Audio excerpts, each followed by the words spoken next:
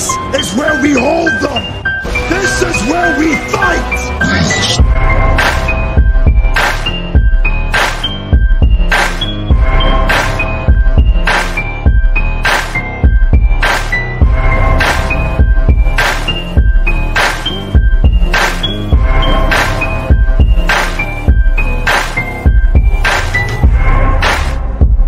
You are now listening to Sweep the Rack podcast featuring Brooklyn Rob and Big Mike.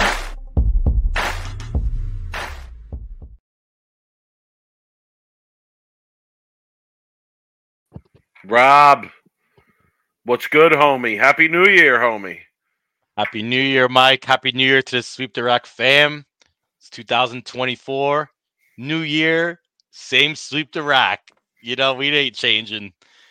But we got a great year of bowling ahead of us. And, you know, it's going to be hopefully a very wild, interesting, non-drama-free ride for us this year on the PBA tour. But, well, yeah. With the new year comes new bowling.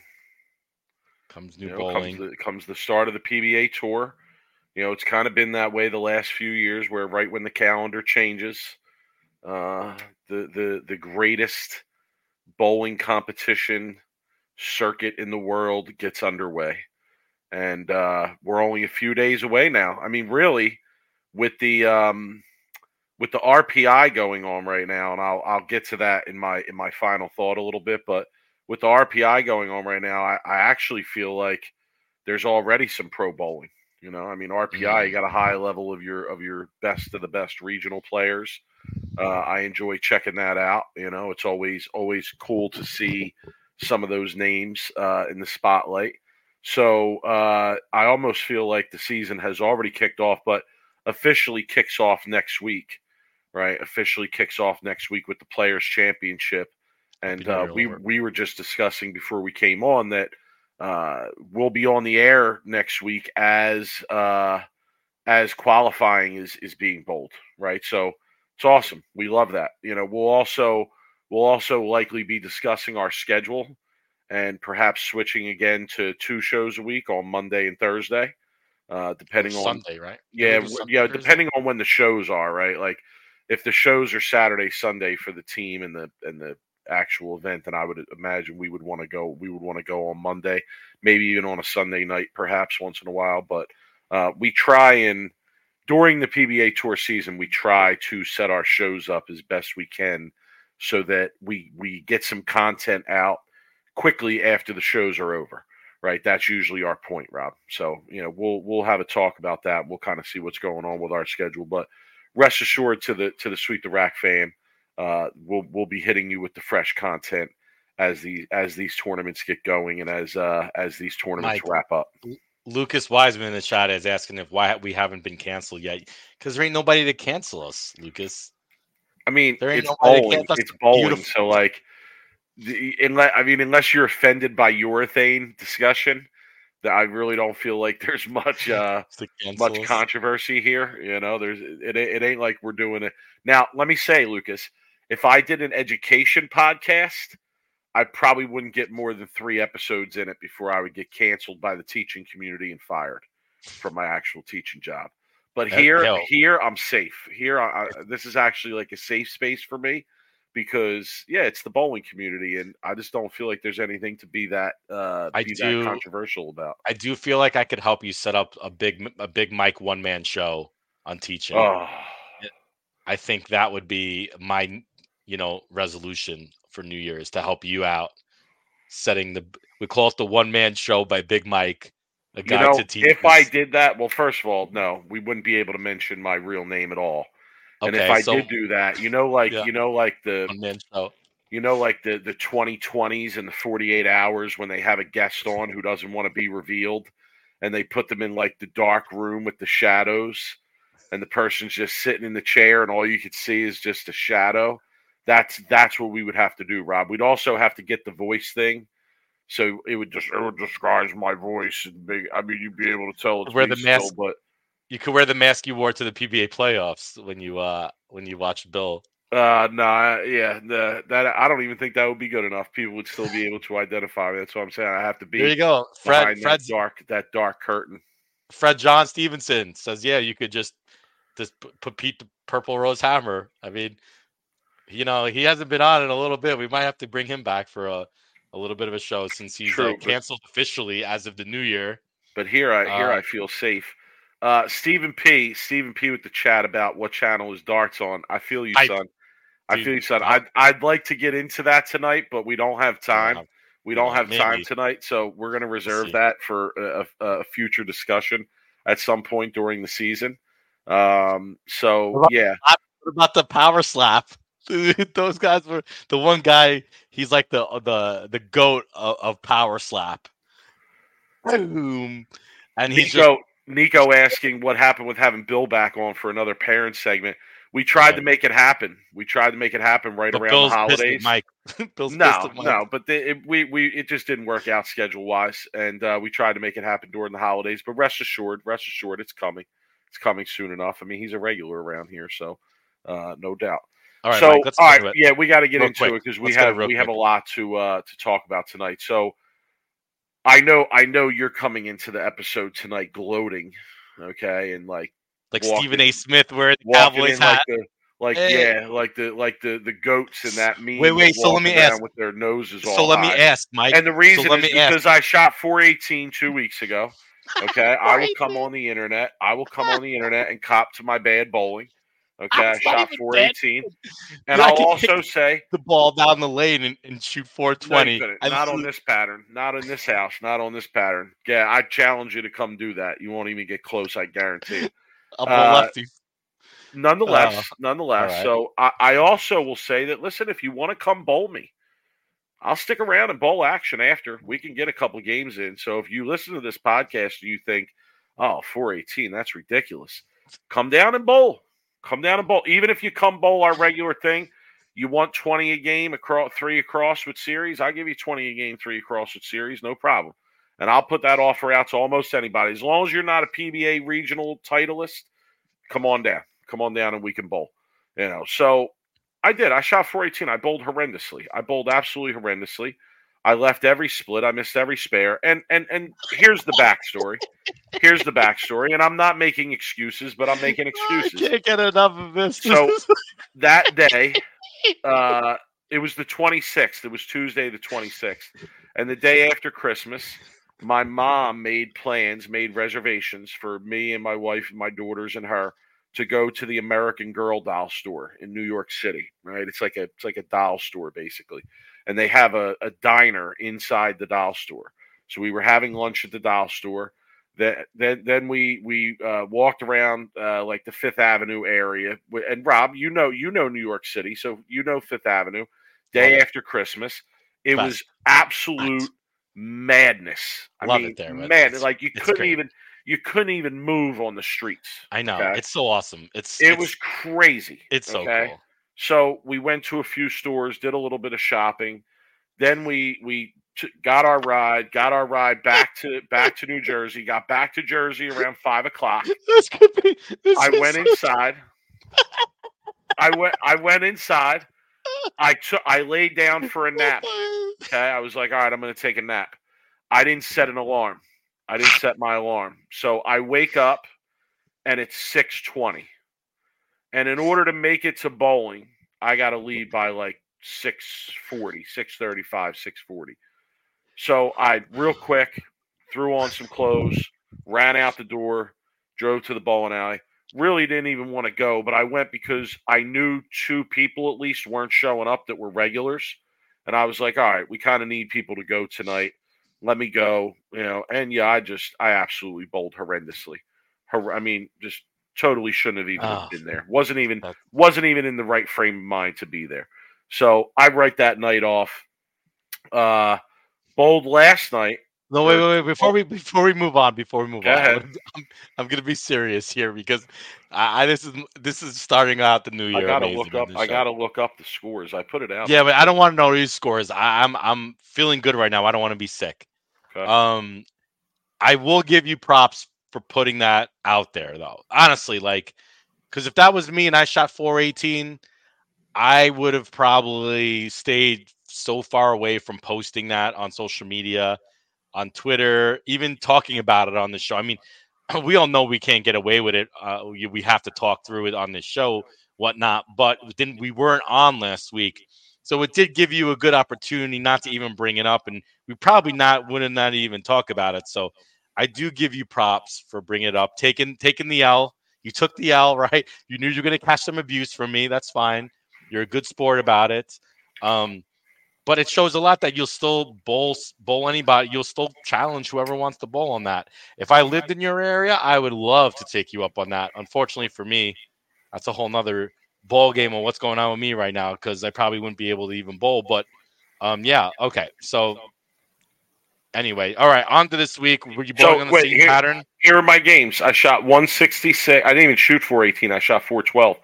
166, 128, 118. Those are my 3 games. Yeah. You went 128, 118, Mike. Yeah. I don't.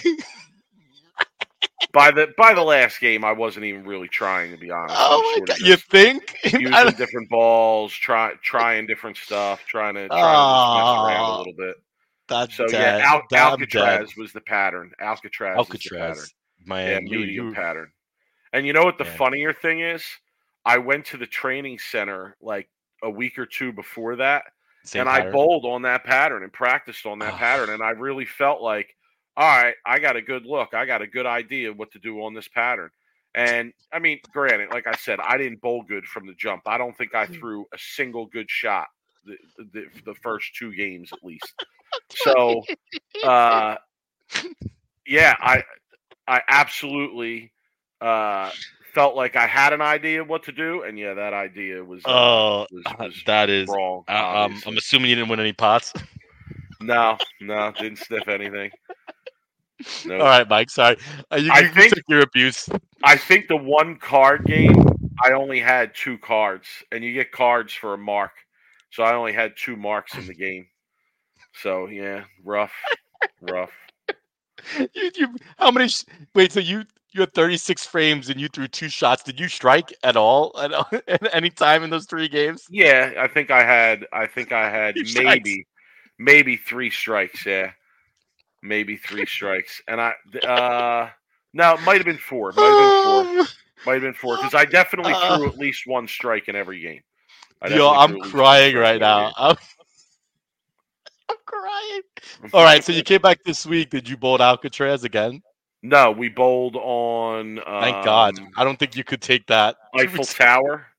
Tower. Okay. Perfect. Which actually, I had been struggling on more than Alcatraz, but yeah, you know what? I made right decision ball wise, right decision way to play them. Bowled horribly the first game. Shot 150 the first game. And then I went, I think high 2-0, 230 something the last 2. Okay. And I in the scratch pot I finished second by 4 pins. Nice. Yeah, and I should have won it. I should have won the scratch pot. I mean, the game that I shot high 2-0, I think I started front 5 and then only struck once in the last 5 frames. Now I did make moves on almost every shot that I threw in those last 5 frames, but I just didn't. I only struck once in the last 5 frames and only shot. I think I shot 208 or 209. So yeah, I went like high 2-0, 230 something the last 2, and bowled pretty well. I won the singles pot and the doubles pot the last game, and I had 2 full houses in the card game, games 2 and 3. But didn't win either one of them. So yeah, just didn't get lucky. But yeah, I mean, it was nice to come back and bowl well on it. And I'm telling you, the Eiffel Tower pattern to me is actually harder than the Alcatraz pattern. But I made the right decisions. I used the mastermind all night. I used the Brunswick mastermind all night and kind of just migrated left as I saw it. And that's an old school OG classic Brunswick. No, Mastermind. It just came out. It was like what was the one that I'm thinking about then? There was a different. What was the ball before that? It was a brain. Brunswick had a brain. Oh, a Genius or something. No, that's why I was thinking Mastermind, but it was something similar to that. Someone in No, the the chat will know. Mastermind's the one with the big M on it, the blue and orange one. Yeah. No, you're right. I was confusing it with the brain-looking ball that Brunswick had. Was really good. All Yeah, right, well, Mike, hey, good redemption. I felt, and I'll be honest, I wasn't gonna go this week either because Oh it yeah, was the my first mindset, the mastermind, mastermind. Yeah, mastermind, mindset, all kinds of minds. I can't keep track of it. All kinds of shit. it threw it threw. I wasn't gonna go this week either because it was my first day back to work, but I felt good and I wasn't really that tired, so I was like, all right, I'm gonna go, and yeah, I'm glad I went. Bowled well. I'm gonna try. Yeah. I might go to the training center Sunday and get a session. There's a couple local tournaments coming up. There's like a local Masters tournament for the county that I bowl in that I'd like to bowl if I can, and there's a couple other local events that I'd like to go to. You know, I saw Dougie in the chat earlier. Shout to him. He ran a really good event on New Year's Day with a few different patterns. Shout to Steph. He finished, I think, in the top 4 in that event. I know. He had a faux pas at the end. He had a chance to win and didn't throw real well, but shout to him for his finish. And yeah, I know there were a couple good scratch bowlers in the scratch final as well. So I watched a little bit of that on YouTube. But yeah, it's my league review for this for the last 2 weeks actually. So we're back at them again. I'm not going this week because my daughter. That's another reason I went on Tuesday because I knew if I didn't go on Tuesday, I was going to miss 2 weeks in a row. My daughter has a chorus performance next Tuesday, so I won't be going. I won't be going next week. I'll be sitting out, and then I'll be back. And dancing. I'll be back in 2 weeks, back on Alcatraz again, and I promise you. You want to bet me? Bet me. I'll take Venmo. I accept Venmo and all that. We could do an over under. You want to go over under 480, 490? No problem. You want to go over under even 520, 530? I think I could do that. So yeah, I expect to bowl a lot better on it. I just gotta figure out what ball to use. I can't figure out if I want to play them in and use something that doesn't hook as much, or if I want to play out and use something that hooks a little more because they're really tight out to me on that pattern and they hook a lot in. And I couldn't make up my mind about what I wanted to do. So I got to make up my mind about that. Gotcha. Yeah, somebody's asking if I'm bowling the Masters where the entry went up on New Year's Day. Yeah. Not that I care about the extra $10. And I'll be honest, I think it's a crappy policy of tournaments to do that anyway. You know, we already don't have enough people bowling, especially like scratch sport events.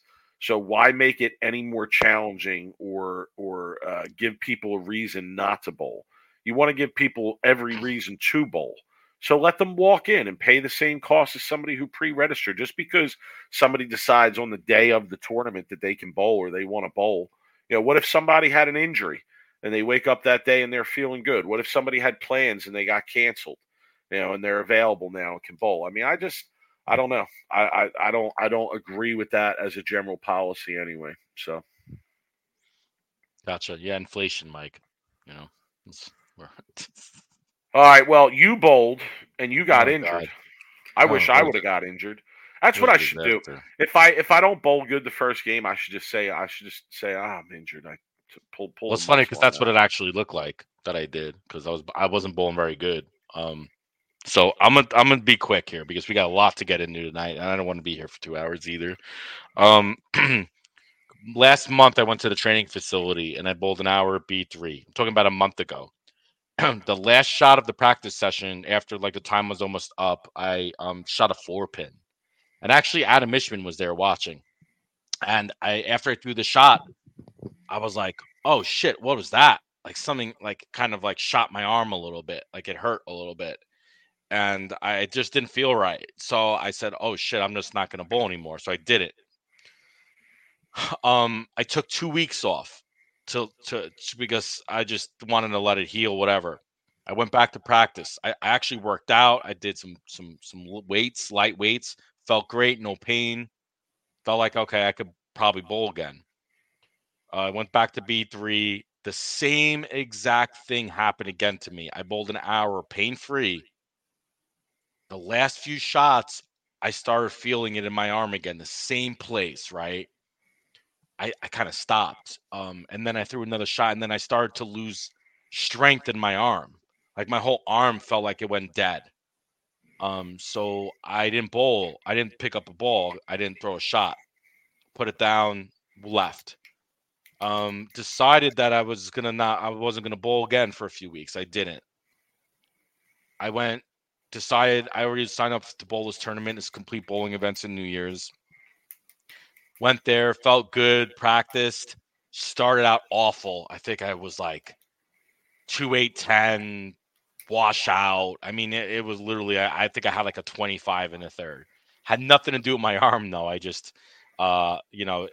made a couple bad shots, couldn't leave a makeable spare.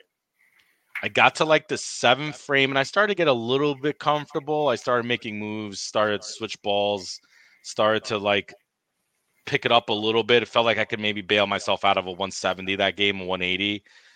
Didn't feel like the scores were going to be really that high, and I could probably open it up. And then I threw a spare in the 7th frame, and I felt it again in my arm, and it felt like someone literally took a bullet to my bicep. Like it was that sharp of a pain. It was bad. Then I decided like I was gonna try one more shot, and I did. And after I threw that shot, came back, my arm was awful. I went to pick the ball up for the next frame, and I couldn't pick the ball up. I had no strength in my arm. So I DNF'd. I went there for an hour to DNF, to pay $100 to DNF.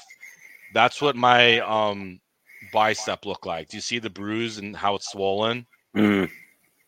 That's what it looked like after I bowled. I took a picture. I have an ortho appointment on Wednesday of next week. It still hurts. It's not as bad. I can move it. I have full like flexibility of it. But it is tight. It is tight, and I do feel like if I move a certain way, or if I lift something, it could give out. So I'm going to the orthopedic appointment. The earliest I can get the ortho appointment was on next Wednesday. So I'm going to go there, and then I'm most likely going to probably have to do some kind of X-ray or MRI to see what's going on. But for now, I'm not bowling. I'd be stupid to pick up a bowling ball until I find out what's wrong with it. I could have a micro tear. I could have a pull. And then, we're going to see. But there's a good chance I've signed up to bowl the regional in the end of this month.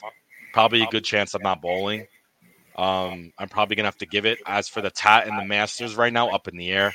I'm not bailing out or DNFing of any tournaments yet until I find out what the doctor says. The doctor could tell me, you'll be good in like a week. The doctor could tell me you're going to need surgery. I mean, there's a lot of different things they could tell me. So we'll wait and see. But, unfortunately for me, I'm going to be on the shelf for probably a while. And if they tell me, look, you're going to need 2 months off, I'm probably going to take 4 months off. Honestly, I'm probably going to I'm not going to rush myself back. I'm not going to need to rush back. I'm unfortunately going to just have to, bail out of the TAT and the Masters, and then just let it heal up, and then maybe come back like mid-year, like July. So that's kind of the quick story of like what happened. So let me ask you this: how many undrilled blanks do you have currently? I always have undrilled blanks, Mike. You know that. I mean, I still got listen, my tour. I got a high road.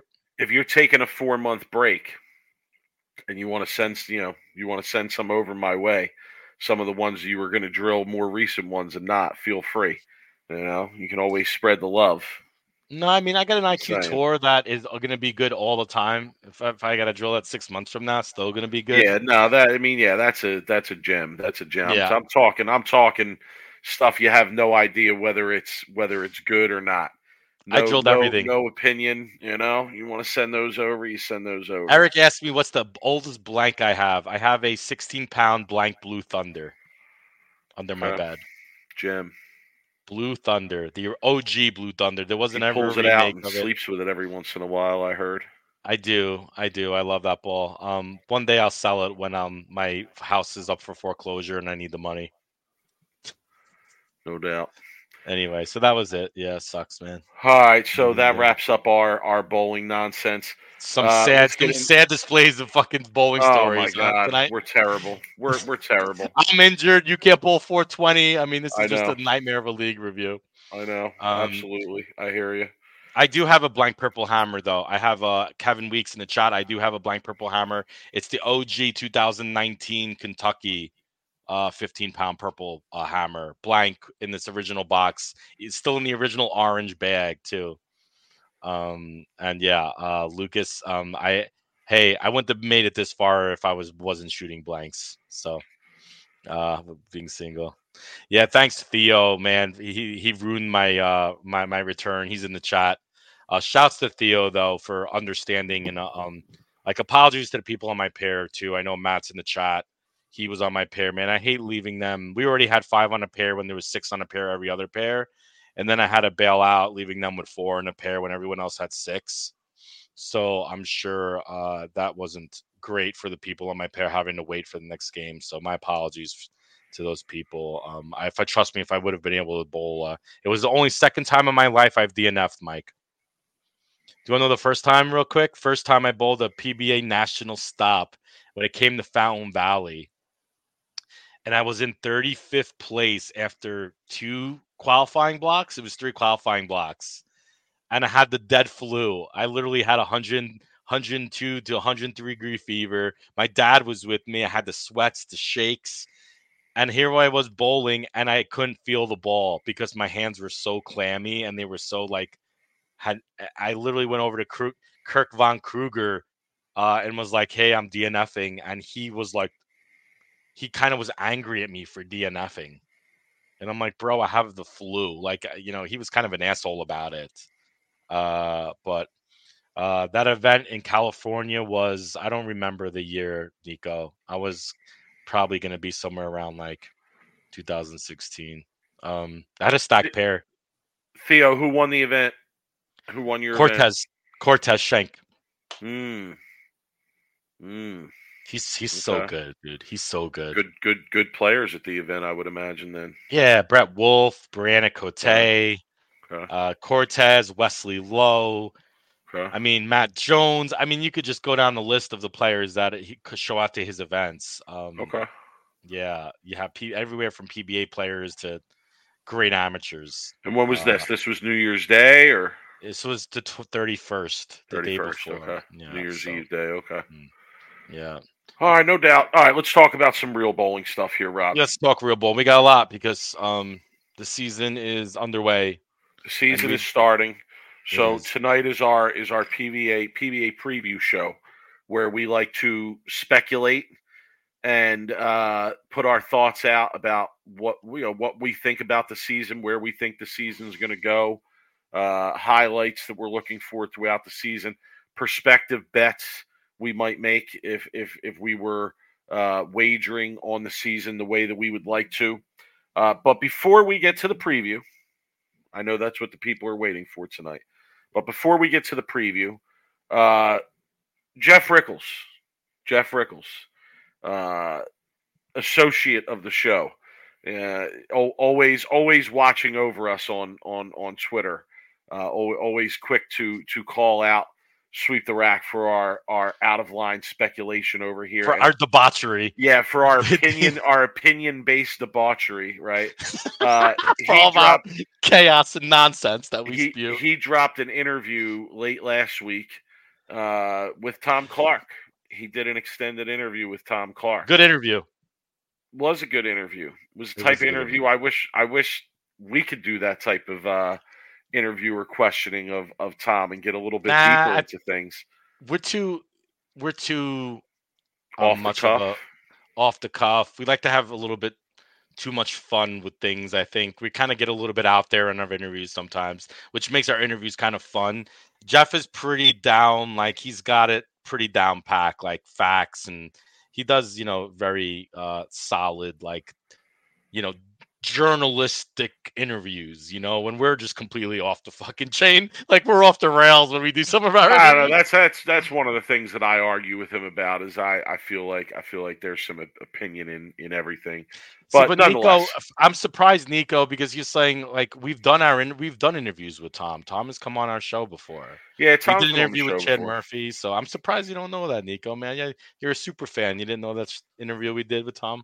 So Jeff dropped an interview with Tom Clark, and it was a good interview. It was interesting. If you guys haven't checked it out, you should check it out. I mean, I know you have to have a subscription to Jeff's blog, but you should definitely check it out. But Rob, what were the highlights to you? You know, what direction you want to go in the interview? So there were a couple things I thought great were interview, worthy of comment.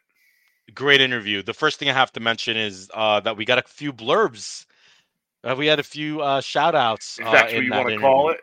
If that's what you want to call some it, strays. I would call it strays. Shots taken at us. A little bit. So essentially, there was a there was a question, and I'm going to read it word for word. The 2024 PBA Tour schedule has a lot of changes, lots of things that I think a lot of fans excited, and have some of the podcasters like Sweep the Rack all fired up because you stole their ideas. Parentheses laughter. I mean, is that teeing it up, Jeff? Could you have teed it up any more for him? I know. It's like, who do you think these guys are? They're crazy. Come on. And Tom responded, I think I saw that on Twitter, and it's hilarious because we started the PBA League in 2013, and the first year of the league, we were going to different cities. And the first show that we ever did of the PBA League was not the finals. It was week 1 in Detroit, blah, blah, blah. He talks about then the podcast saying, so the idea that we suddenly decided to watch a podcast and figured out how to have matches at each tour event is pretty funny. I'm glad they like it. I'm glad that they had those thoughts because they're guys who love bowling, which we do, and they talk about it to a lot of people, which we do. I love that, and I want them to keep going. Thanks, Tom. We appreciate that. But I mean, sometimes you have to question everything someone says when they have that level of fantasy. We talk about hey, we love you guys. We think you do a great job, but you're living in a fantasy world. He's very quick to piss on the idea that anything we say on this show influences, what goes on. And I'll be honest, like, I'm not even going to get into the argument. If I wanted to, I would hit up Jimmy. I would hit up the Ring and 10, the Meme God, and I would tell him, yo, we need to go through old episodes and chop up all these suggestions we made, all these things we've said. Because some of this stuff, Rob, we haven't just been saying recently. We've been saying it for a while. I mean, you can go back to like even the end of the season last year where we talked about some of these various things that we'd like to see change. And, so I don't know. I mean, if his explanation is, oh, well, by the time they said it, we already had things set. Well, I don't know if that's really true, Tom. I'll be honest. I don't know if that's really true about a lot of what we say here, because I think a lot of what we say here, we've repeated, and it's ongoing conversations. It's not just something that's taken out of the context of at that moment. Do I care whether it influenced things or not? No, I honestly couldn't care less. But I do find it, if that's what Tom says, I find it extremely coincidental that the things that we harped on are gone, and the ideas, some of the exact ideas that we talked about are implemented. So whatever. If that's a complete 100% coincidence, well, by golly, I don't care. I think any press is good press, in my opinion. If they're going to talk about us in their interview, then I'm fine with it. I think it was pretty obvious with the league kind of stuff where, like, even I was like one really campaigning for like having the shows when we do the schedule, like where we do in the league on the certain weekends where they have the Masters or the U.S. Opens or the majors.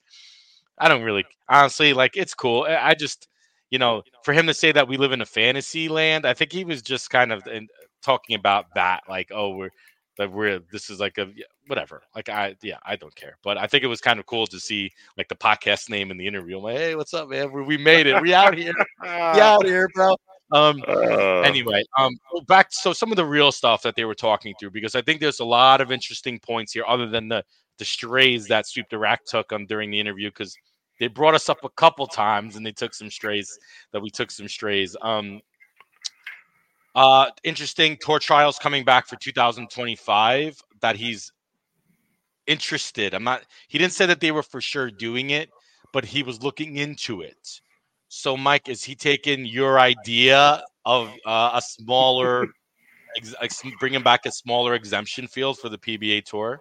Well, you would think so, right? If there's going to be tour trials, then you would imagine that there's going to be some sort of exempt tour, exempt set of players. He also mentioned in the interview somewhere, and I didn't read. I'm going to be honest, I didn't reread the whole thing for our show here tonight. I did. I'm recalling from my past reading of it. I believe somewhere in the interview, he also talked about wanting a smaller group of players, or like having that idea previously, which again is an idea that I brought up on here, and I've said openly a couple times that if I had my druthers, I would make it. There's 16 guys, and that's it. If you ain't one of the top 16 in the world, I'm sorry, you don't get the bowl on tour. And if you want to bowl on tour, then you got to earn your way into the top 16 in the world. Now, how you earn your way in is another part of the equation, right? I think that you can build that to look like something that players would want, and I've talked about that. But that was another thing that I mentioned here. Go ahead. You want to highlight it? Yeah, he says that he wants to see tour trials come back, and that tour trials needs to have ramification where if you earn a spot, you just don't earn a spot, you earn something else, and he's working on that.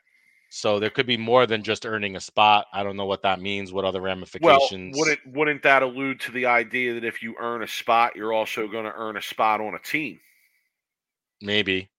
Yeah, which would be an understandable rule, right? Like if you exempt and you have to be on a team. And so that could impact the number of people that are safe off the points list in 2024. And besides always only wanting the best in most of our events, we are also really committed to one squad events. And there's only a certain number that can fit into most of these bowling centers.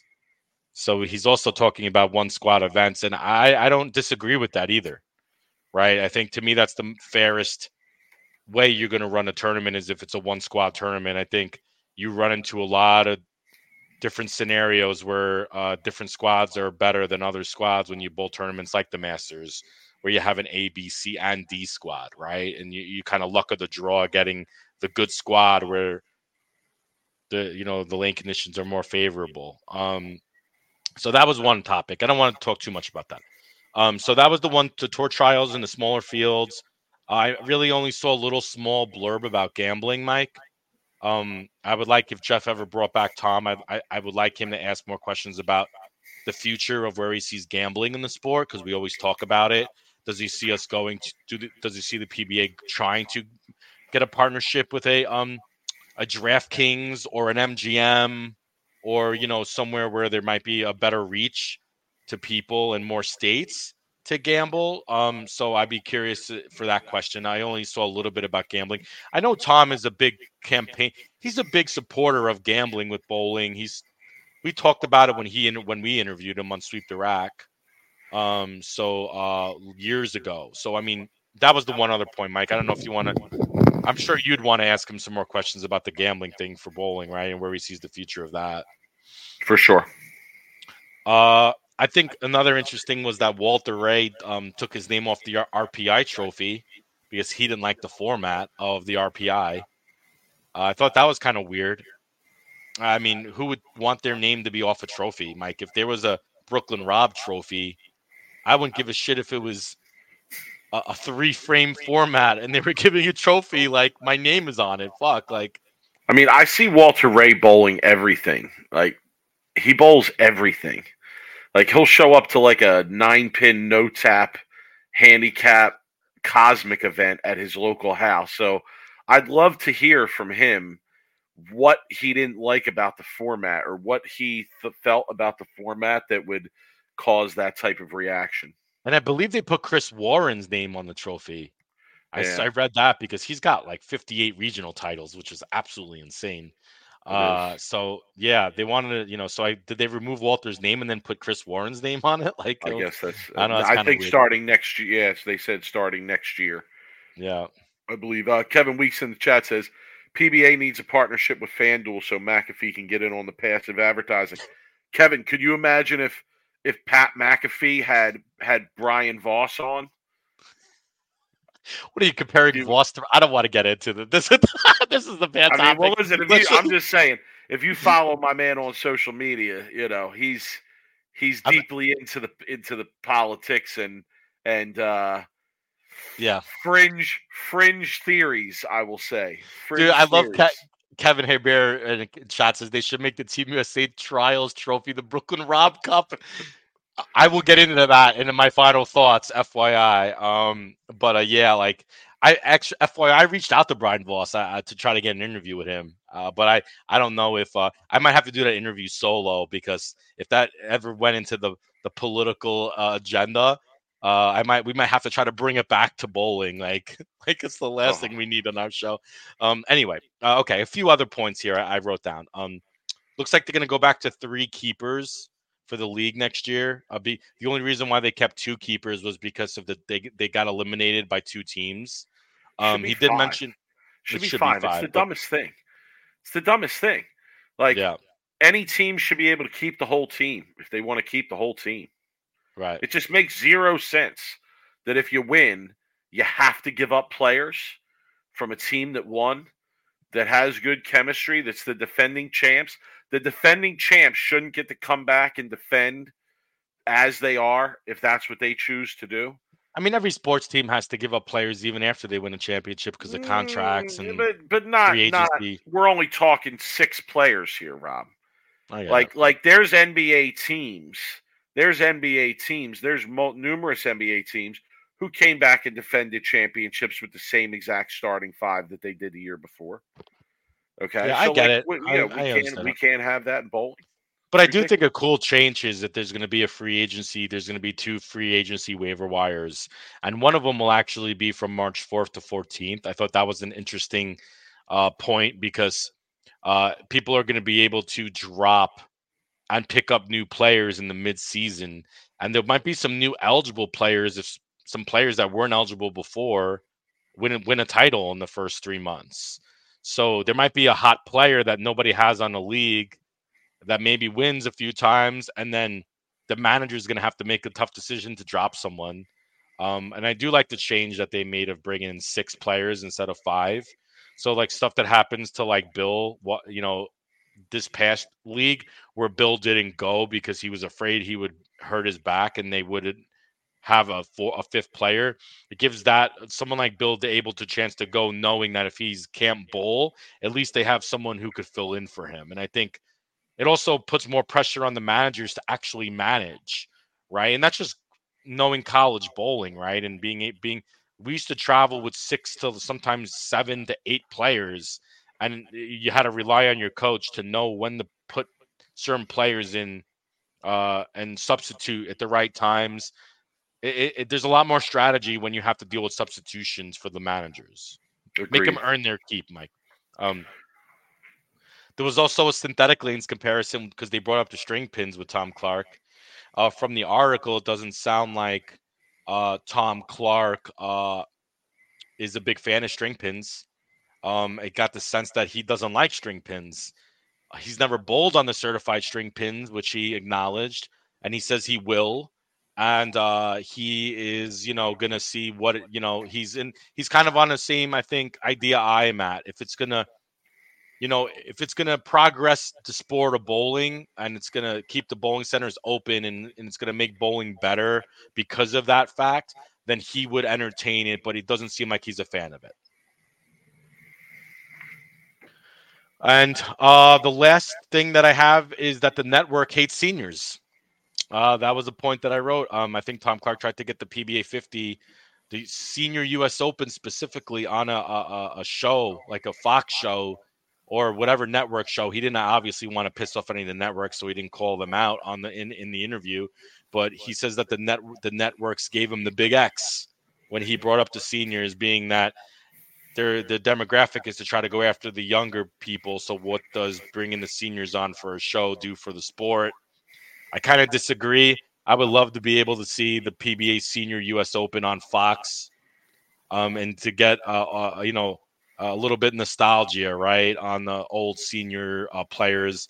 If the senior tour was on Fox, there was going to be some guys like Pete Weber, Walter Ray, a lot of guys that we grew up watching would have probably made that show knowing it was on TV.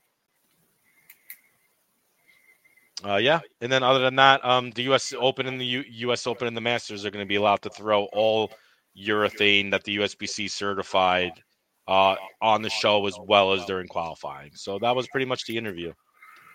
Yeah, good interview though. I definitely suggest people check it out. Any time you hear from somebody who, is involved that closely in the ongoings of the sport that we all love to follow, obviously it's something that that most of us are going to be interested in. So we just wanted to touch on that. Hirsch Bolin giving us a transition here. Rob, have you guys talked about Mikey Tang not coming back to the PBA? I'll be honest, Hirsch, that's nowhere on my topics to discuss.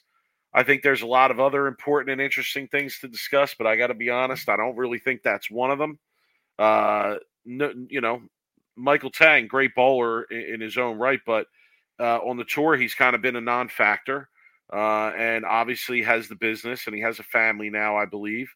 And he, from what I see on social media, he was actually trying to make the transition to two hands. So you definitely don't want to be going out and pissing money away left and right on the PBA Tour every week when you're basically trying to transition to a different style. So, yeah, I think that had been mentioned long before, too, by someone like previous to the PBA League. I think on Beef and Barnesy, I had heard that a while back, that he wasn't going to be bowling this year. So sort of old news to me in that regard. But, yeah, definitely not on our topics to discuss tonight. But, Rob, we do have a lot of topics to touch on tonight with the start of the PBA Tour. So I'm going to let you choose. The people kind of know how we do things.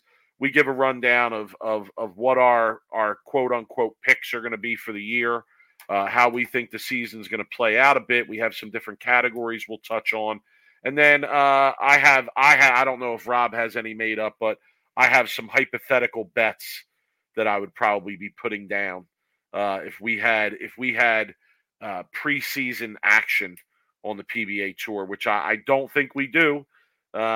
Bet Rivers, if you're listening, you want to get something up before next week in terms of being able to do some PBA futures for this season. Definitely something I would be interested in anyway. But Rob, I'm going to let you decide. What do you want to talk about first? What direction you want to go in? We're going to start with the kind of smaller awards, and then we're going to go to the bigger awards. I think we're going to save the best for last. So the first category is let's talk about who you think the breakout player of the year is. Okay. I'm gonna give my breakout player of the year because I actually have already mentioned him. I think Cortez is going to break out player of the year this year. He was rookie of the year.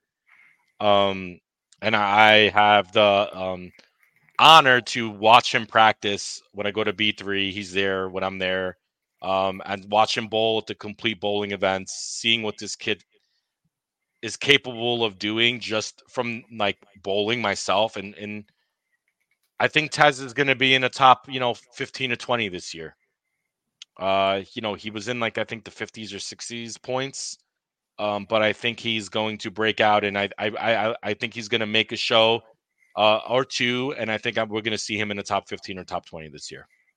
Okay, it's a good pick. I like that pick. I like that pick a lot.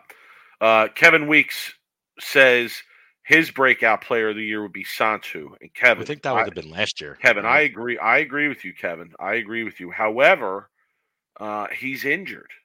He's injured, and he was. How bad is he injured? He has to be pretty bad injured. He actually kind of made. He didn't make himself unavailable for the PBA League draft, but he definitely let it be known that you were taking a risk if you draft him, and he wasn't. I think he was drafted, but he wasn't drafted. I think that's a storyline. I think that's a storyline to look for this year because Santu would have obviously been two of my award winners here, but he's injured, so it's a big question mark.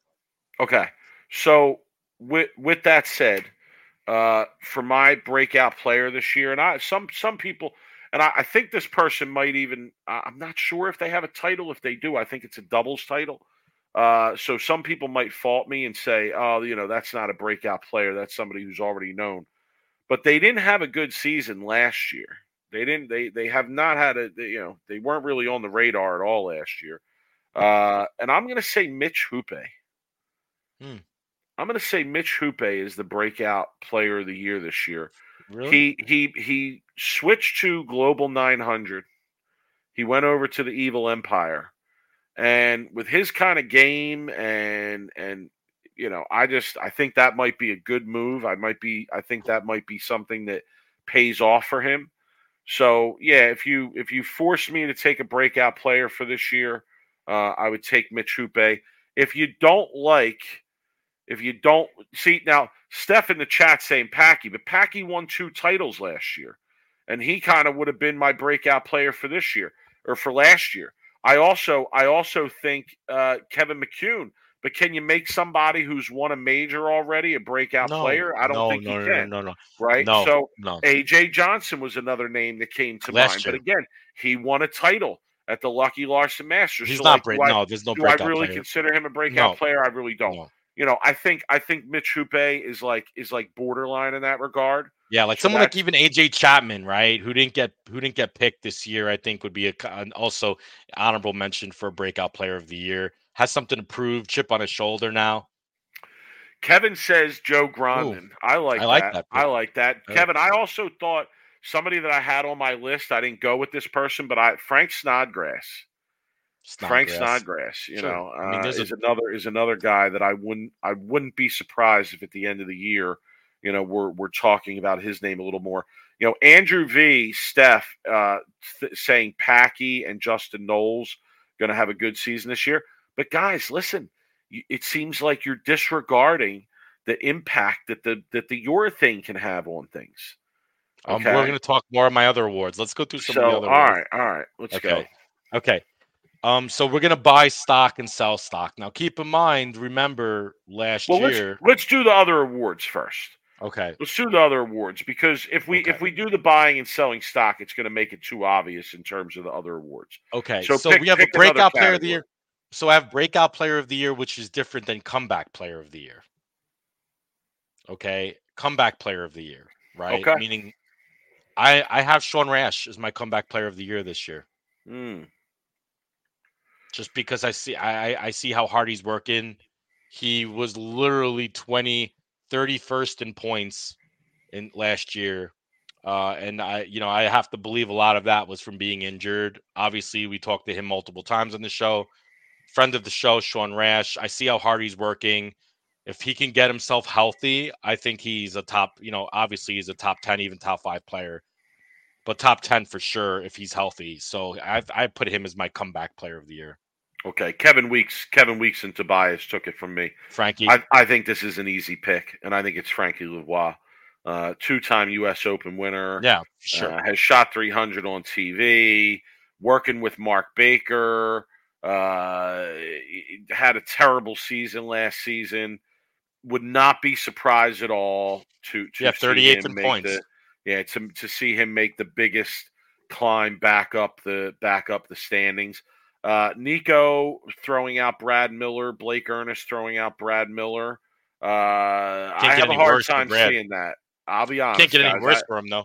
Yeah, I have a hard time seeing that. I do. I have a hard time seeing that one. I don't think that his game matches up all that well with what you need to do out there to be very successful. So Tommy Jones would be my other one, Mike.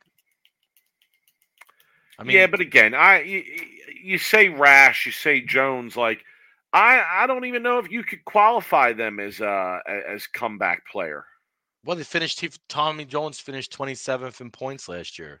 I hear you, but like it's not going to surprise me at all if he has a better season. It's Tommy Jones. Should Joe Flacco win comeback player of the year this year? Yeah, probably. Well, he was Super Bowl MVP. Yeah, but he was out of the league. He was out of the league, and he's only won Super Bowl. He's not an all-timer.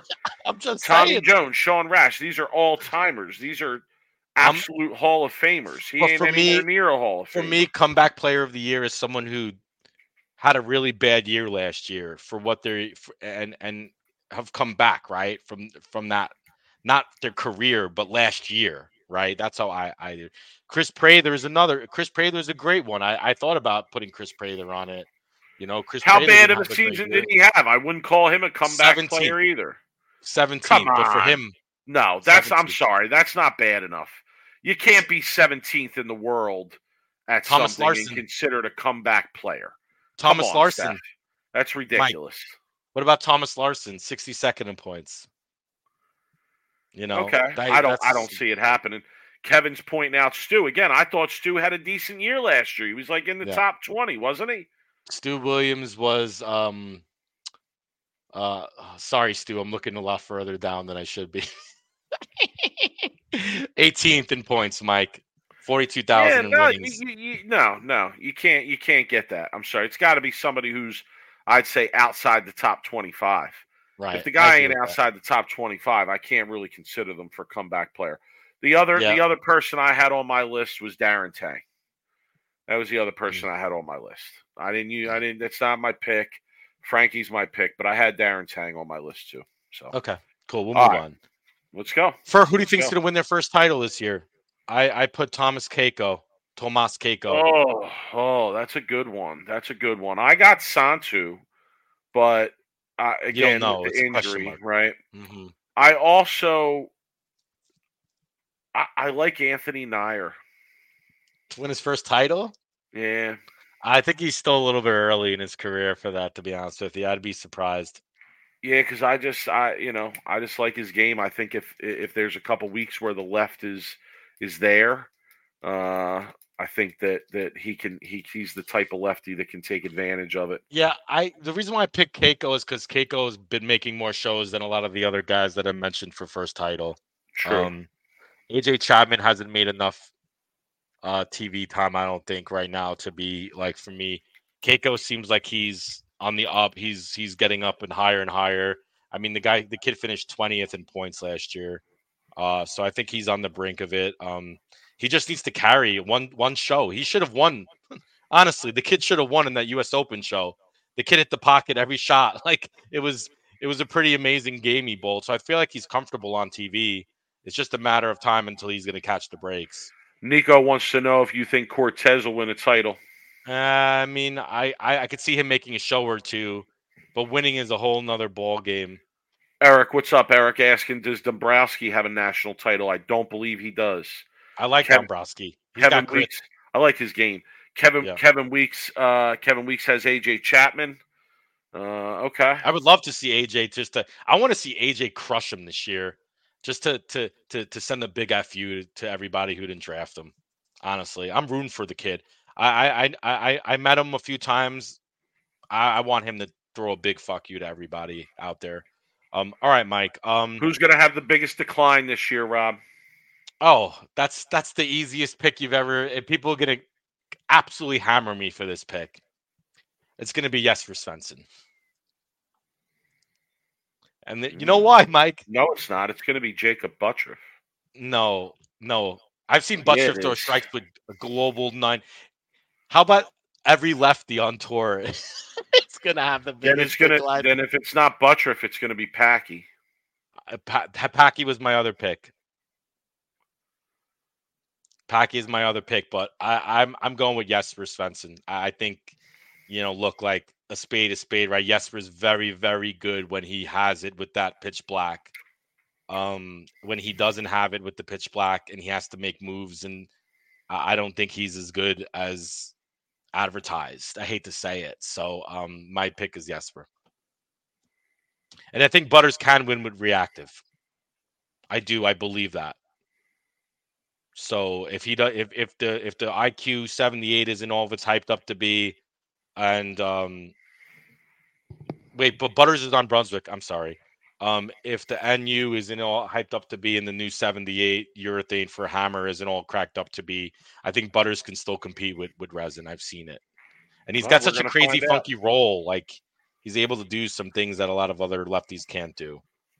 We're gonna find out. And even Lucas is agreeing. I can't believe Lucas agrees with me that Jesper does struggle with reactive. So we're gonna see if Jesper is gonna be able to make that 78U work. If he can, then he's gonna have success. If he can't, then I think he's gonna have a really bad year this year until he figures it out. All right, player of the year. Who you got? Anthony Simonson. That's who I got too. I think it's his year. I think you want to talk chip on his shoulder? If I was Simo, I have more of a chip on my shoulder than anybody on tour. The kid might have had his probably best year last year and didn't win player of the year. So he's coming out on a mission to win. And if there's anybody who could adjust to anything, it's him. I love his game. Okay, buying and selling stock. Keep in mind, stop Mike, for a second. Yeah. Charlie Tab, what up, Charlie? Friend of the show. Says the new black urethane looks pretty good. Knowles has been rolling it pretty good here in Michigan. All right, well, that's interesting. It's interesting. We got to see it. We got to see it out there, though, Charlie, and you know this. You know that's right. We got to see it out there. But as I've said before, I'll say it again. If this new 78 urethane is still effective and still works and still hooks and guys are still using urethane and the 78U urethane is in play heavily, Rob, every episode we come on here, I'm going to want to talk about the conspiracy theory of eliminating the Purple Hammer. Okay, I hope you're right. Because that will be the story within the story. And you talked about storylines before, and to touch on what Charlie's saying here, the biggest storyline of this season, crazily, it's like ridiculous, but the biggest storyline of this season is urethane going to work anymore or not? We'll find out probably pretty quick. We probably will. And if it does, if this new 78U urethane hooks and works, somebody at a high level, is going to have to come on this show and explain to me why that is. All right. And explain to me. And you know what? I think it should be Jeff Richgels, actually. We should have Jeff Richgels on. I want you to come onto the show, and I want to have a discussion about why that's the case. Okay. And why, if that is the case, did we have to get rid of this other urethane? So it changed the hardness. By the way, in case anybody didn't know this, we now can see Twitter comments. That's a new addition to this platform that we use. And Michael, good. I don't think we've ever seen Michael in the chat. He's still thinking, pitch black will be king on tour. Pitch blacks are illegal. You can't use them on tour anymore. And he's not a fan of the 78U. I am not a fan of the 78U either. I saw a bunch going down in the tournament, people trying to throw it, and it just, like I said, it wobbles, Mike. It's a wobbler. It is a wobbler. It's an interesting. It's a funny comment from Tim. If the Black Pearl outperforms the 78U, they'll definitely ban it. I think they're done banning stuff. I think it's done. I don't know. According to the article with Tom Clark, they got into it with Jeff about the urethane and about the banning and whatnot, and he just wants the thing to be legal and fair. All right. That's what he said. Before we go buying, selling, who you got in the league to win? Yeah. Oh man. Hold on, I'll tell you right now. It's an easy pick for me. I'm taking Dallas. I'm riding with Bill in Dallas. You riding with Bill in Dallas? Yeah. I'm not taking the Portland Lumberjacks because if I did, I'd be completely hypocritical after all the crap I gave Tim Mack on the last show for his draft. Then I'm hypocritical too because I didn't like Dallas's picks, but I'm riding with them. But I'm hypocritical, but I'm loyal. Yeah, I'm going with the Motown Muscle, just because you have Simo and Tackett on the same team, and they're two of the best players in the world. It's just, to me, that's going to be, if I'm going to bet on a team, it's going to be them because of the fact, if they're bowling Bakers or whatever it is, you have the best 9th and 10th players in the planet, right? And that's really important in Baker format. So that would be my pick. Okay. Let's go to buying and selling. This is a very interesting one because last year I got so much shit for selling Kyle Troop stock. And I just said the reason why I sold his stock is because he had such a good year that it's so hard to duplicate, right? Like, it's such a hard year to duplicate for Kyle what he did the previous year, the earnings, and everything he did. But I'm not selling on EJ or Anthony this year because I think that would be crazy. My stock, I'm selling Packy, bro. I hate to say it, but I'm selling Packy. I'm selling Packy too. He finished 7th in points. With the purple hammer out of play now, I just don't see it happening. I'm sorry. I'm selling all lefties. Right. It's a Buttrick, fair point. Kevin Williams, Packy, Matt Russo. Jesper. I'm selling all lefties. I'm sorry. All lefties. It's nothing personal. It's all business. Okay. I think out of all the lefties that could have success, and I'm gonna say it again, I think Jacob has out of all the lefties out there has the most versatility and really solid game to make up for a lot of the urethane that he's not going to be able to throw. He could make It's laughable to me that you just said solid game with him and is the subject of that sentence, but nonetheless, he's a great bowler, that kid.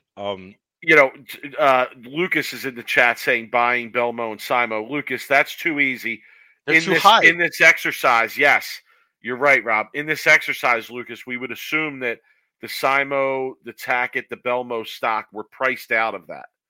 Why would you buy a stock at its highest point? You can't buy Amazon now. You had to buy Amazon 10 years ago, right? We're looking for stocks that are really going to do something here. I'm buying AJ Johnson stock this year. He won his first title. He got the title, the hump off his back, the monkey's off his back. I think he could relax a little bit now. He finished in 24th in points, 58,000 in earnings. I think he gets another title this year, but he gets it on TV, which is something that's a lot different than the title he won, right? And his earnings, I think we'll see him be in the 80 to 90,000 to 100,000 earnings this year. I think AJ Johnson's finally put himself in a spot to really be in the top 10 this year.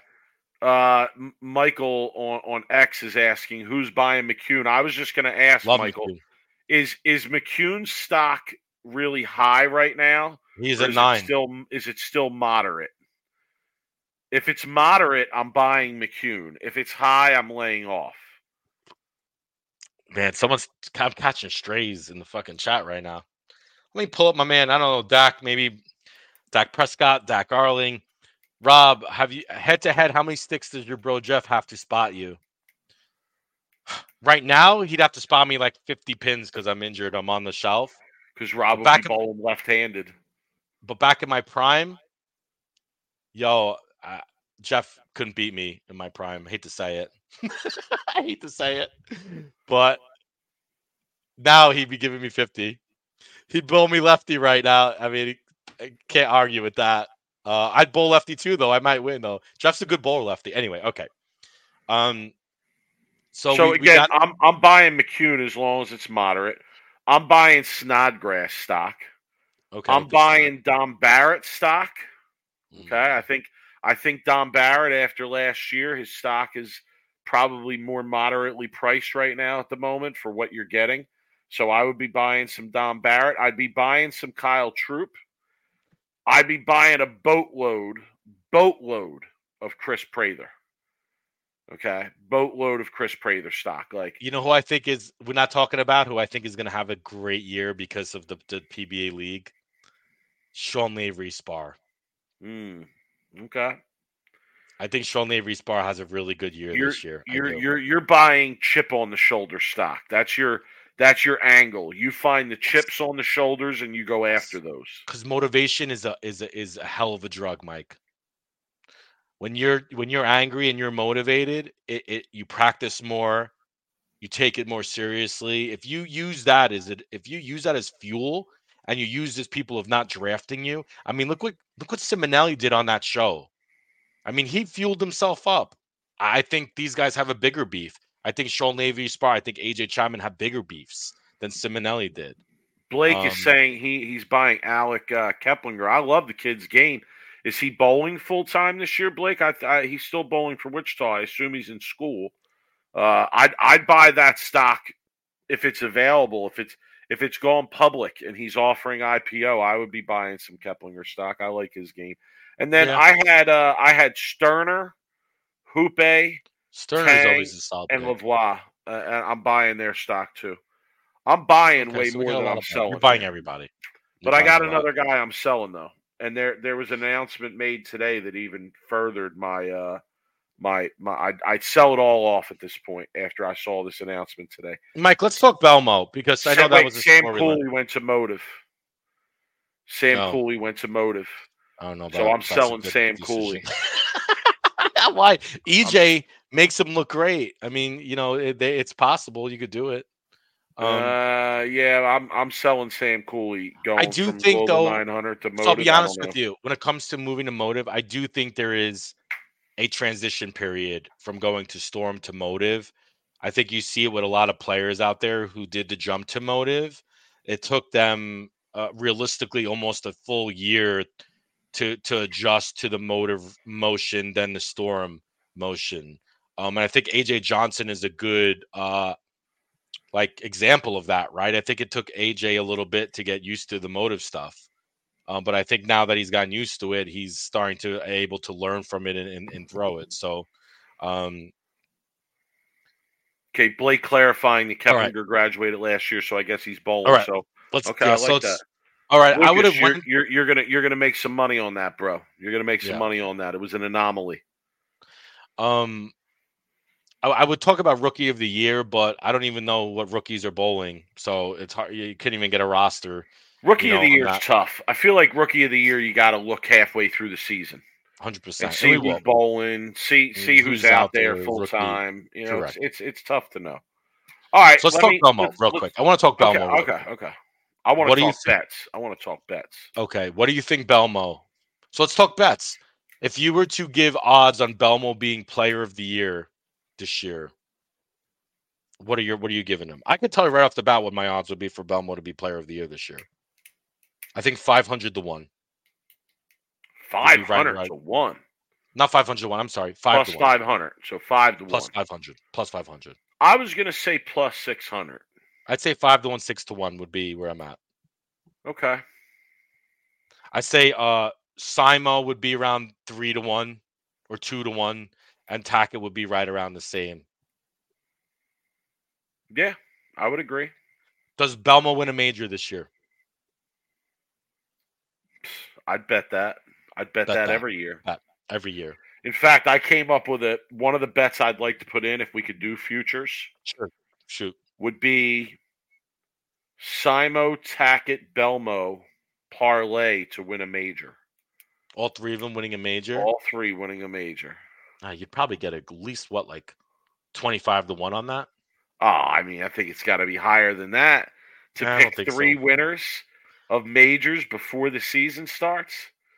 I mean, that's got to be pretty high odds. But so how about this? How about this? How about if you did a four-piece parlay with those three plus another player that you like to win a major? Like I would put Prather in there myself.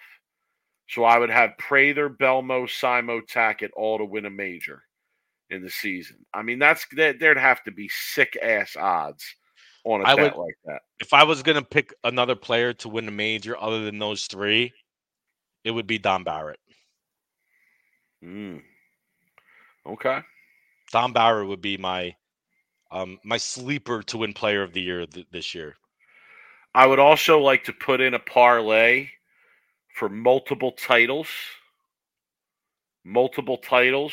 for Tackett and Simo. You're just picking all the easy. You're just parlaying Tackett, well, Simo, and Belmo. I'm parlaying them. I mean, what kind of odds you think I'm going to get on that? I'm going to get, maybe plus 150 on that. No, I'm going to get 1.5 to 1 on that. I do think Kyle Troop, though, is good. You're going to see him a little bit more this year.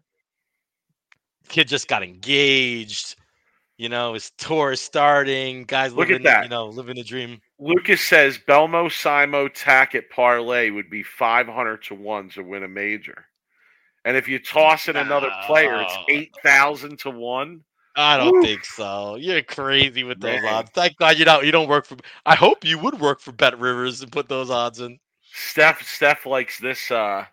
He Tackett, likes this. Simo, Villa, this Cooley, Troop to win a to win a title. Wow, what a title. parlay that is. Right? That's That would quite be a parlay. Five-way parlay. I like that Okay. parlay though. I like that. I would actually put that too. I don't.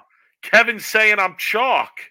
I'm putting together parlays, Hoss. These are multiple leg parlays. These are, you got to take bets that are going to hit. So here's my question for you, Mike. Does Bill O'Neill win a title this year? So you're saying the bet is Does he Bill win a title? O'Neill? What's the odds? Bill O'Neill over under titles 0.5. 0.5. Am I taking action on that? Yeah, I'm you taking always action would. on that, of course.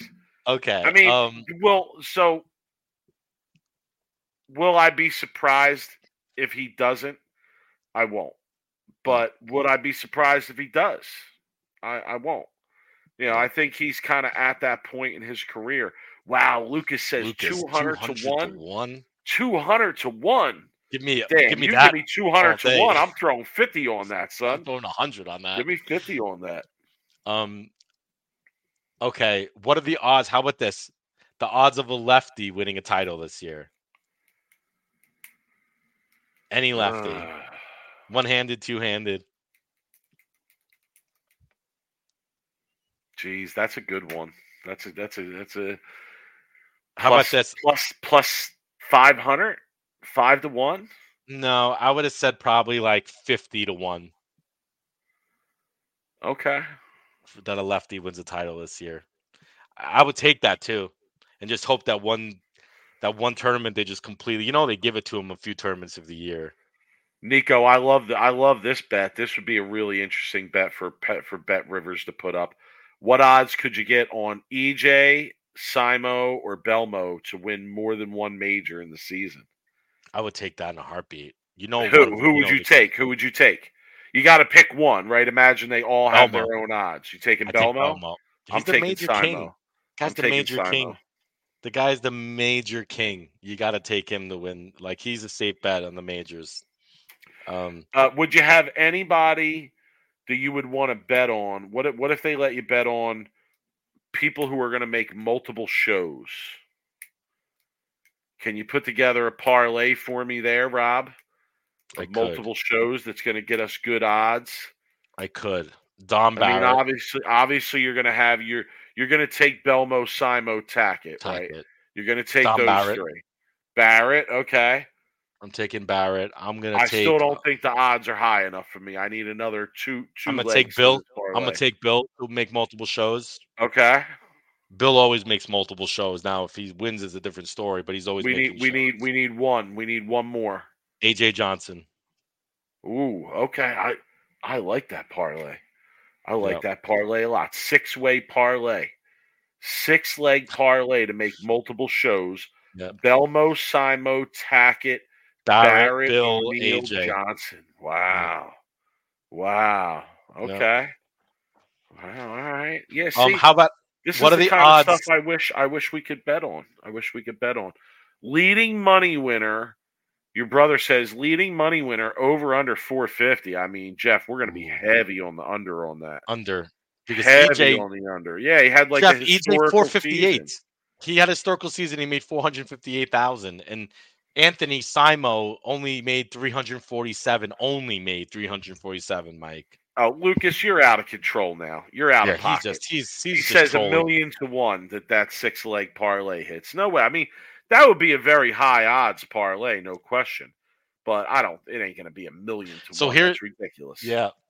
There's some interesting here. I would love to just throw like some really deep underdogs to like make a show or win a title. Like somebody like I bet you can get really good odds on someone like like Anthony Nair making a show, or someone like Wesley Lowe making a show. Stuff like that would be cool to be able to put in there, getting some sick odds.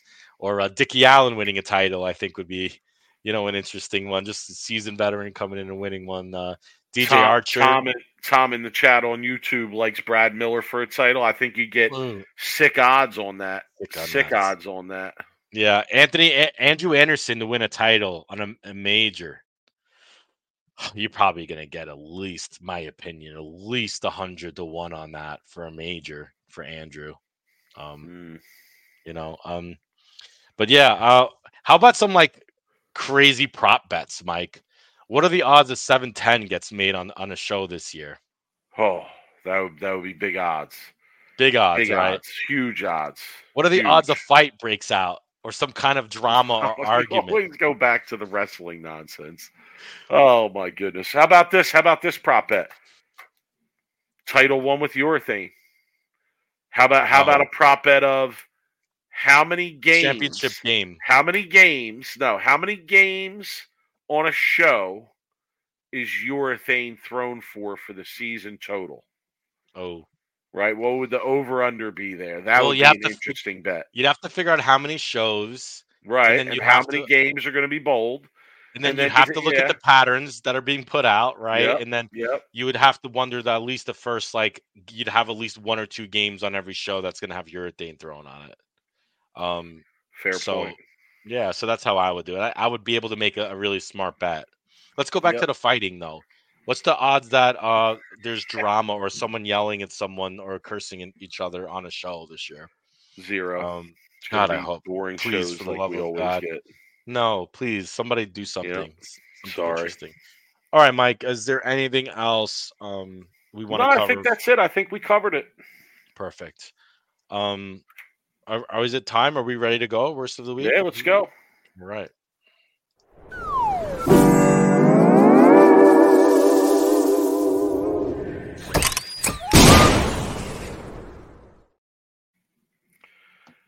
All right.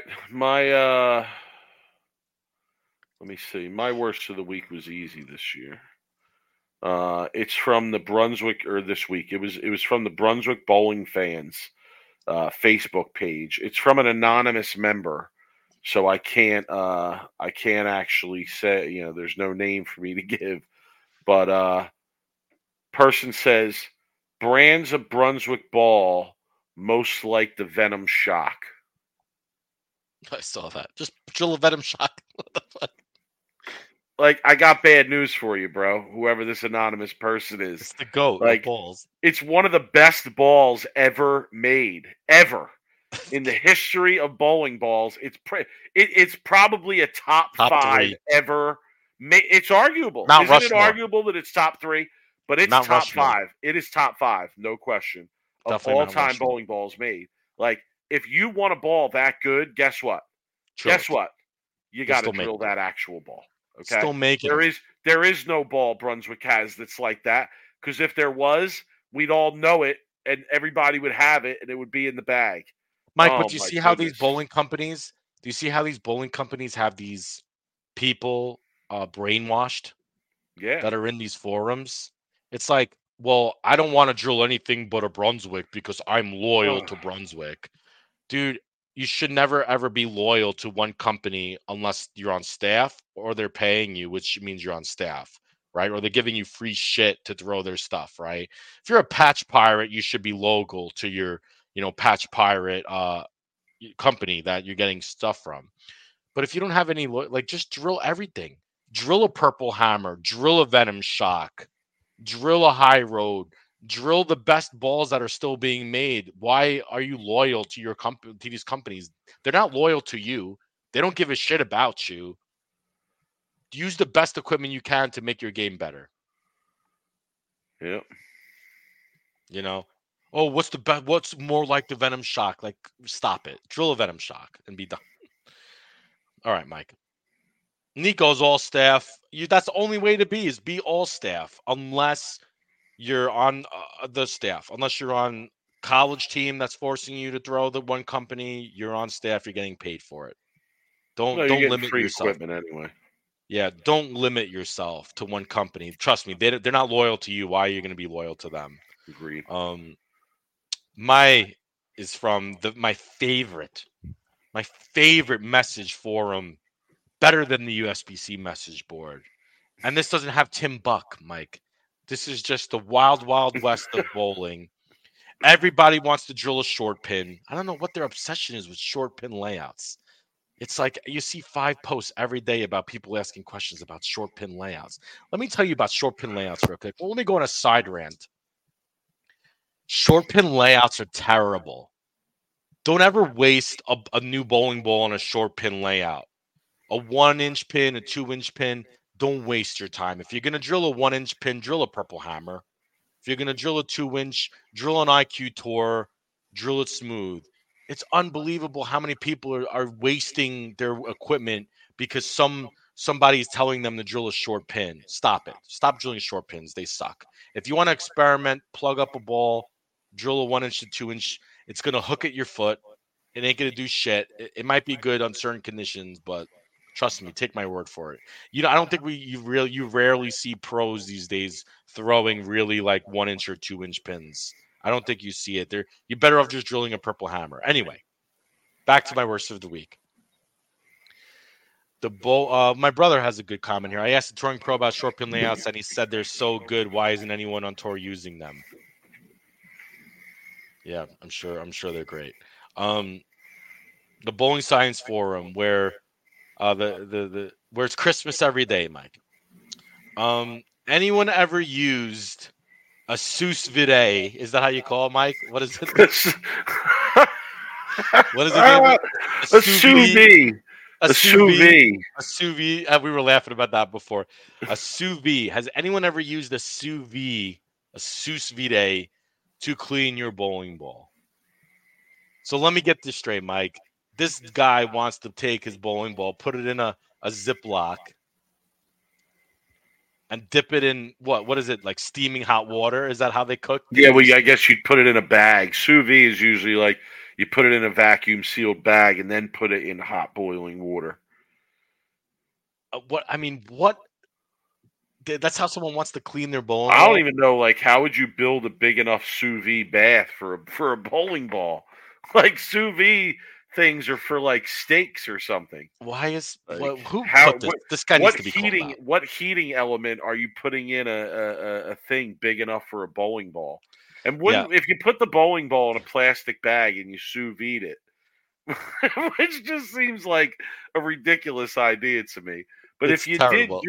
if you did take a bowling ball and put it in a vacuum sealed bag, and you you sous vide the bowling ball in some boiling water, wouldn't that make a mess inside the actual sealed bag? Like, you'd have all kinds of oil and dirt and stuff inside that bag.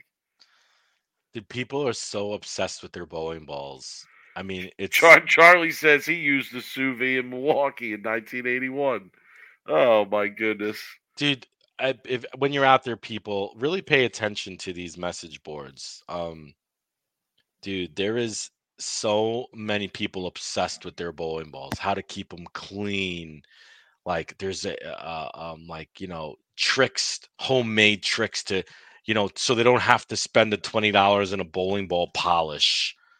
Someone was asked if they could use car polish to clean their bowling balls, like turtle wax. I guess now that Ron Hicklem is using turtle wax to clean his True Cut gloss or whatever, people are now trying to use turtle wax on their bowling balls. Holy crap, just spend Wild. the money and buy the cleaner. You spend $185 to $250 to buy the bowling ball, spend the extra $20 to clean the ball. Like, it's just incredible. I just used to use plain rubbing alcohol, bro. Yeah, you can't do that. I don't think you could do that anymore, though. I No? think Okay. I think that's bad for the ball.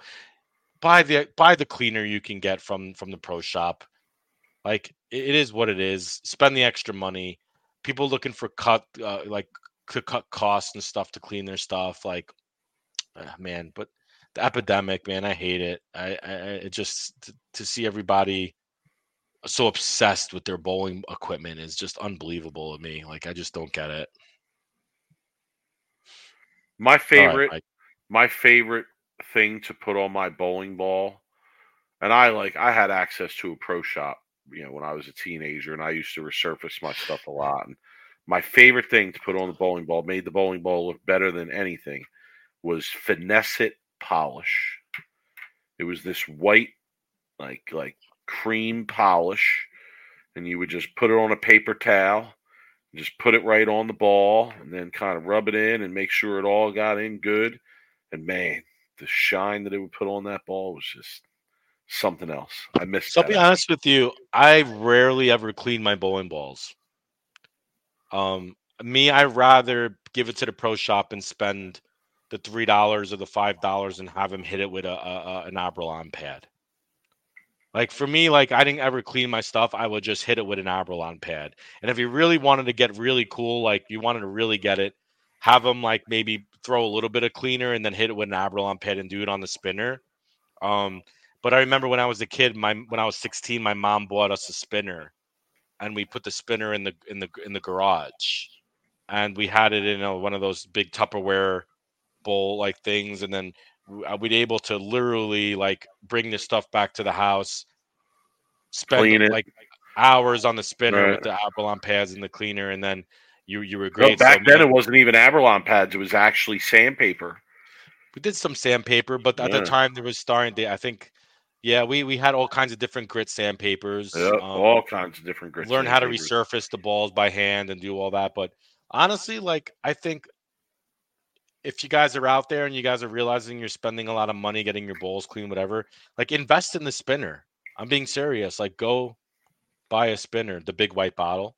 Well, that was the finesse. Big, It was a is it clear what it was? bottle, but it was white inside of it, and yeah, it was just the best stuff that I ever. Yeah, I would recommend everybody to go, and if you have a garage and you have a way to do it, like buy a spinner. Buy a spinner and then just buy the Abralons and learn how to do it yourself, and you'd be surprised. You never really would have to ever clean your really bowling balls ever again, honestly. Just hit it with Abralon pads. All right, let's wrap it up. All right, Mike, let's do it.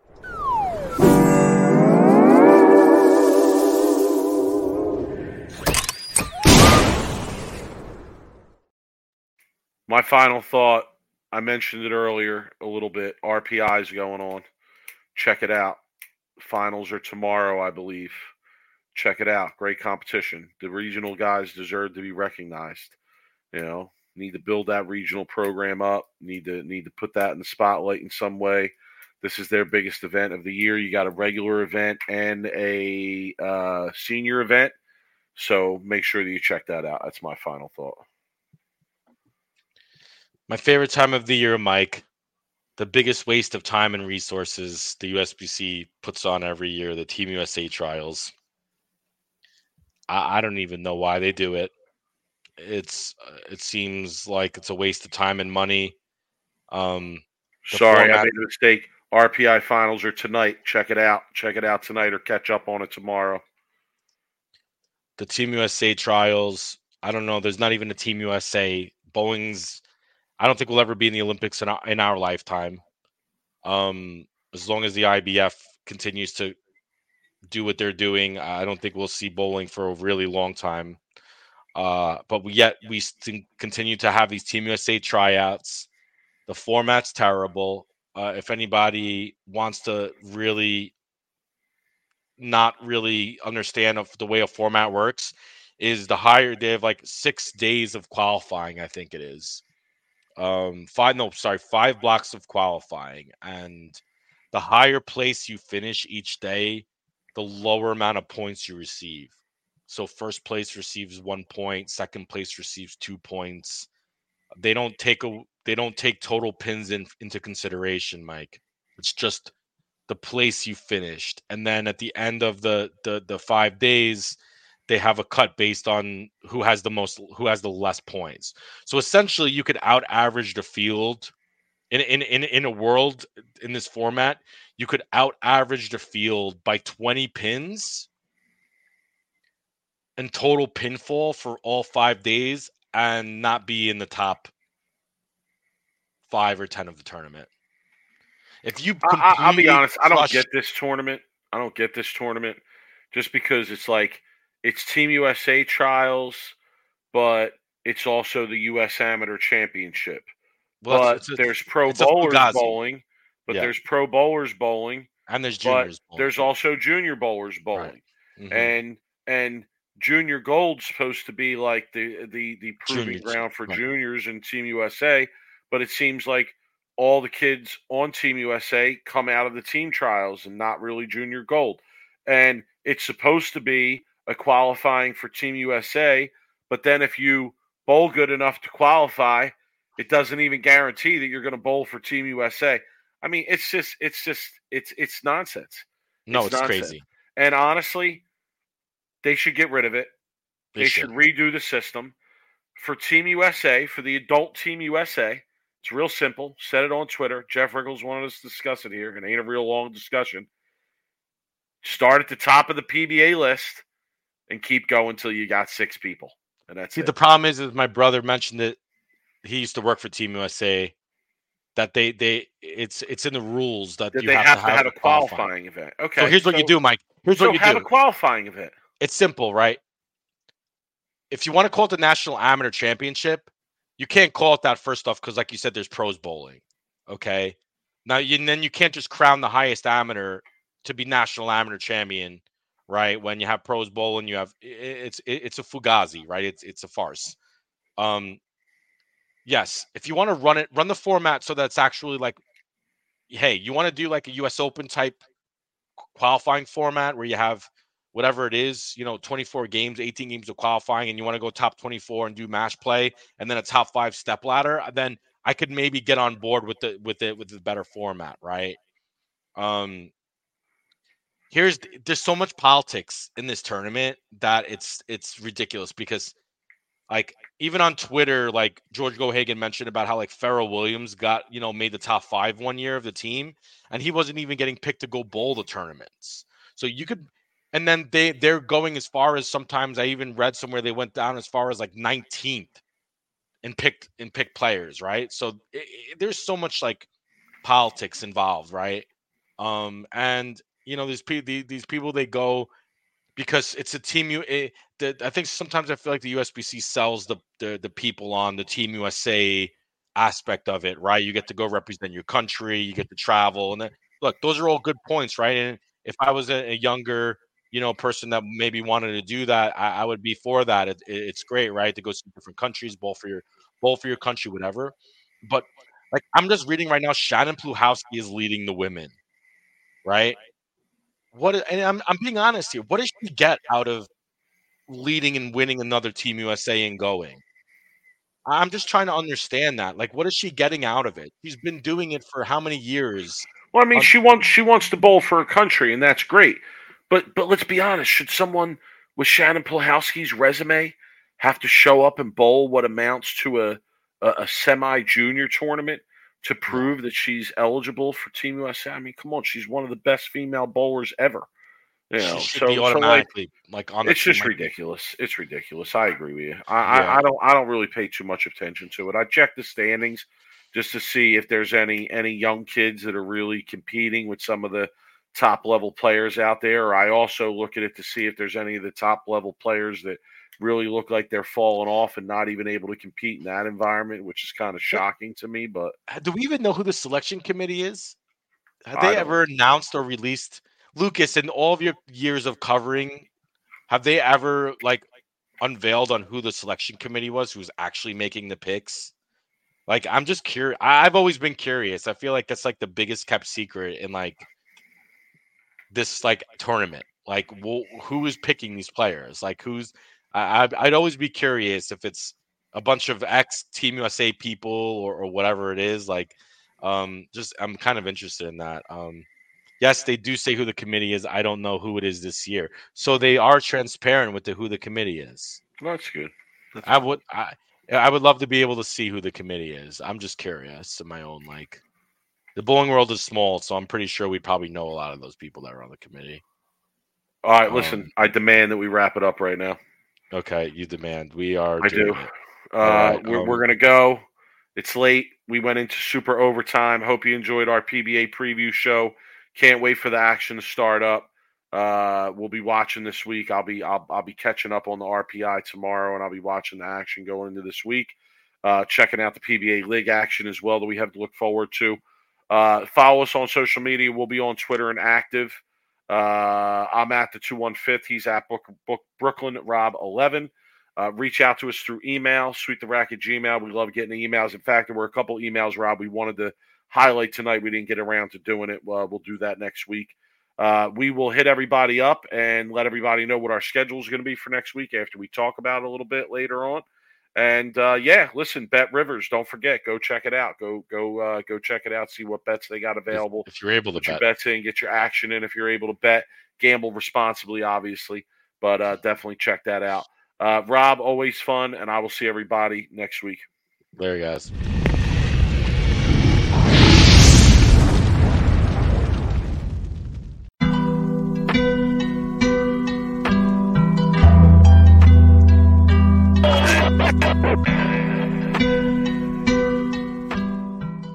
You are now listening to Sweep the Rack podcast featuring Brooklyn Rob and Big Mike.